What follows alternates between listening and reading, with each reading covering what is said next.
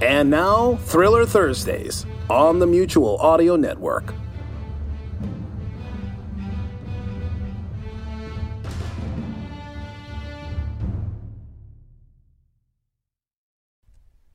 The following audio drama is rated PG for parental guidance.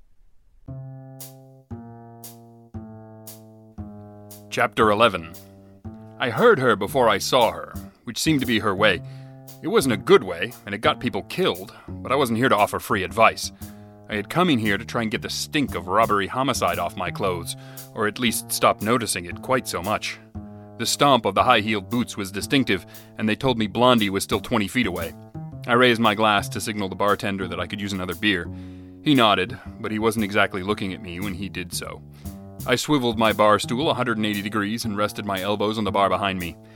Trixie Dixon, girl detective, glared daggers at me. She did that a lot. "You bastard," she said, pointing an index finger at me. That didn't seem to be a question, and I wasn't prepared to argue the point, so I didn't say anything. The bartender put my beer down on the bar beside my right arm with a small thump so I would know it was there. "Thanks, Jimmy," I said.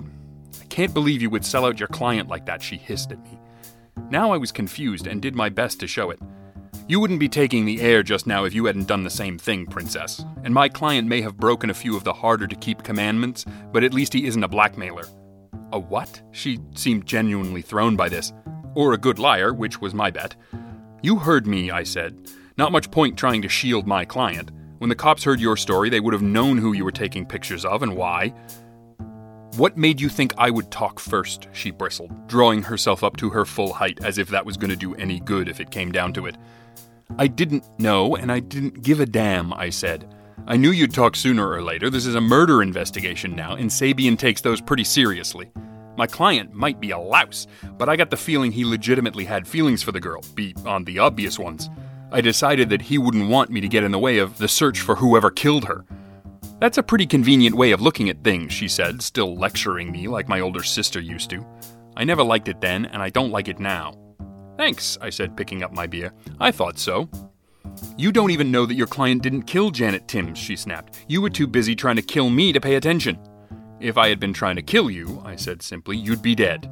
And how in the hell do you know who my client is?" "Sabian told me," she said. "I don't think he meant to. He was in one of his full-throated monologues, and it just kind of popped out.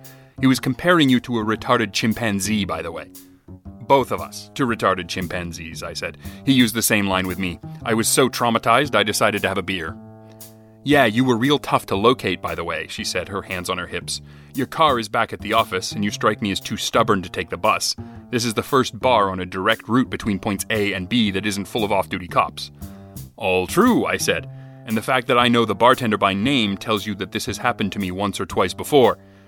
But I was easy to find because I wasn't trying not to be, and you didn't find me because you were looking for me. You found me because your car is also back at my office.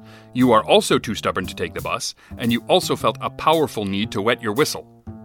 There was a small pause. "So?" she said. "So bring the lady a beer, Jimmy," I said, knowing he had not moved too far away to listen. "Make it a rye and water," she said. "You're just a professional contrarian, aren't you?" I said. It sounded like a question, but it wasn't really. "And don't be confused by the fact that I'm having a drink," she said, stepping up to the bar beside me and taking a seat. "I still hate you." "I wouldn't have it any other way," I said. "It's been working so well thus far." We were quiet for a minute, and Jimmy brought her drink and set it down. "Your lawyer works fast," she said at last. I nodded. "Sid Edelman," I said. "The best cheap lawyer money can buy. He doesn't waste a lot of time because at any given moment he's billing 6 different clients. The man's day is 136 hours long." She snorted a little and said nothing. "Sid didn't do anything real clever this time, though," I said. "How come yours kept you so long?" "I sent her on an errand first," she said. I nodded. "Sending your lawyer to talk to your client was an expensive way to handle these things, but sometimes there wasn't any other way." "But that wasn't the part of the sentence that stood out." "Her?" I asked. "Yep," she answered. "You travel in packs, don't you?" "We go to the ladies' room in groups, too," she said without smiling. Silence. "What's her name?" I said for no reason. "Molly Cameron," she said. "She any good?" I asked. "I have a feeling you're about to find out," she said. "What does that mean?" "Skip it," she said with a small shudder. Silence.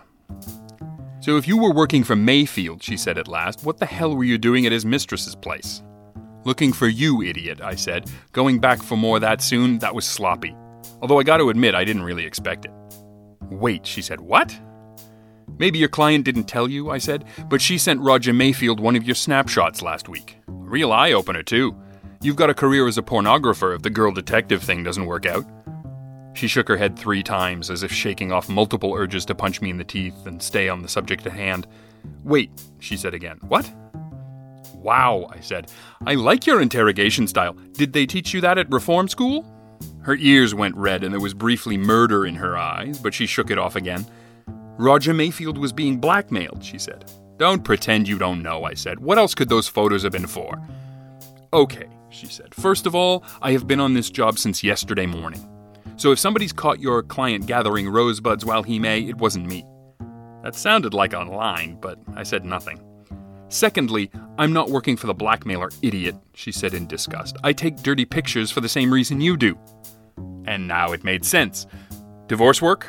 She nodded and shrugged at the same time, as if to suggest I was a jackass for having to ask, which suddenly seemed true. You're working for Anne Mayfield? I asked. Was, she said. She doesn't see a real future in the affair, what with her husband's girlfriend being extra dead and all. And she figures when the papers get through with this, she'll have everything she needs to put him in the poorhouse and keep him there. Oh good, I said. This case needed a revenge angle too. It was getting stale with all the sex and murder. That's what Molly said, she said with a nod. She figures this will be all over the papers and it will be a good idea to stay out of them if possible. Yeah, I said, rubbing my stubbled chin with my index finger absent-mindedly. Yeah. What is it, she asked. What is what? I replied. There's an idea rattling around in that empty head of yours, she said. The papers, I said. Sabian was on about the papers. He got Sid on the same idea. Come clean now and we'll keep you out of the papers.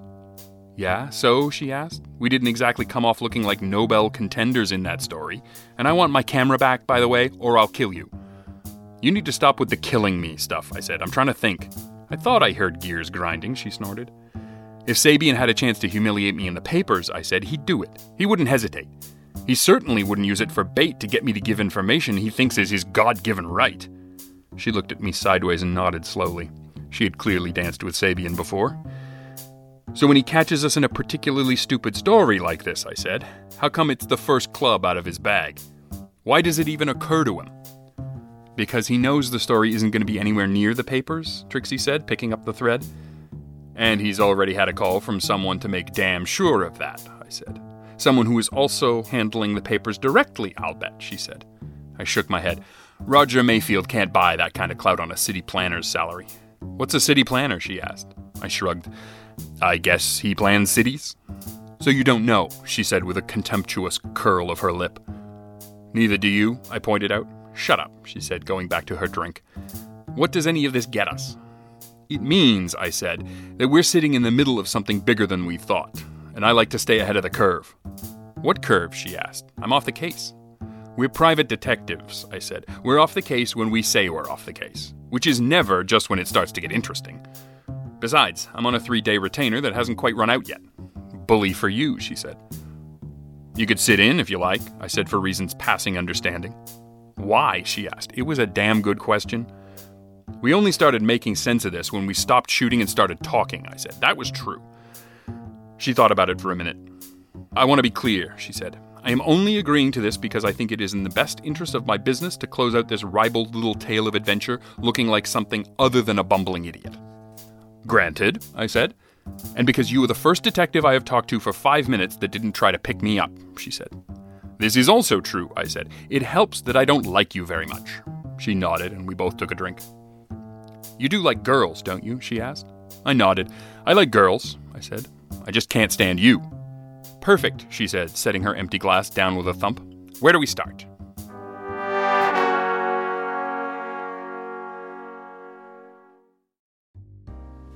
Thank you for listening to Thursday Thrillers right here on the Mutual Audio Network. Please consider subscribing to other days of the Mutual feeds, including Monday Matinee for classic live and theatrical audio plays, Tuesday Terrors for horror audio drama, Wednesday Wonders, our science fiction and fantasy magazine, Friday Follies, our end-of-the-week comedy series, Saturday Story Circle for kids and families alike, and Sunday Showcase, bringing you the very newest in audio releases from our United Artists of Audio right here on the Mutual Audio Network. The Mutual Audio Network. Listening and imagining together.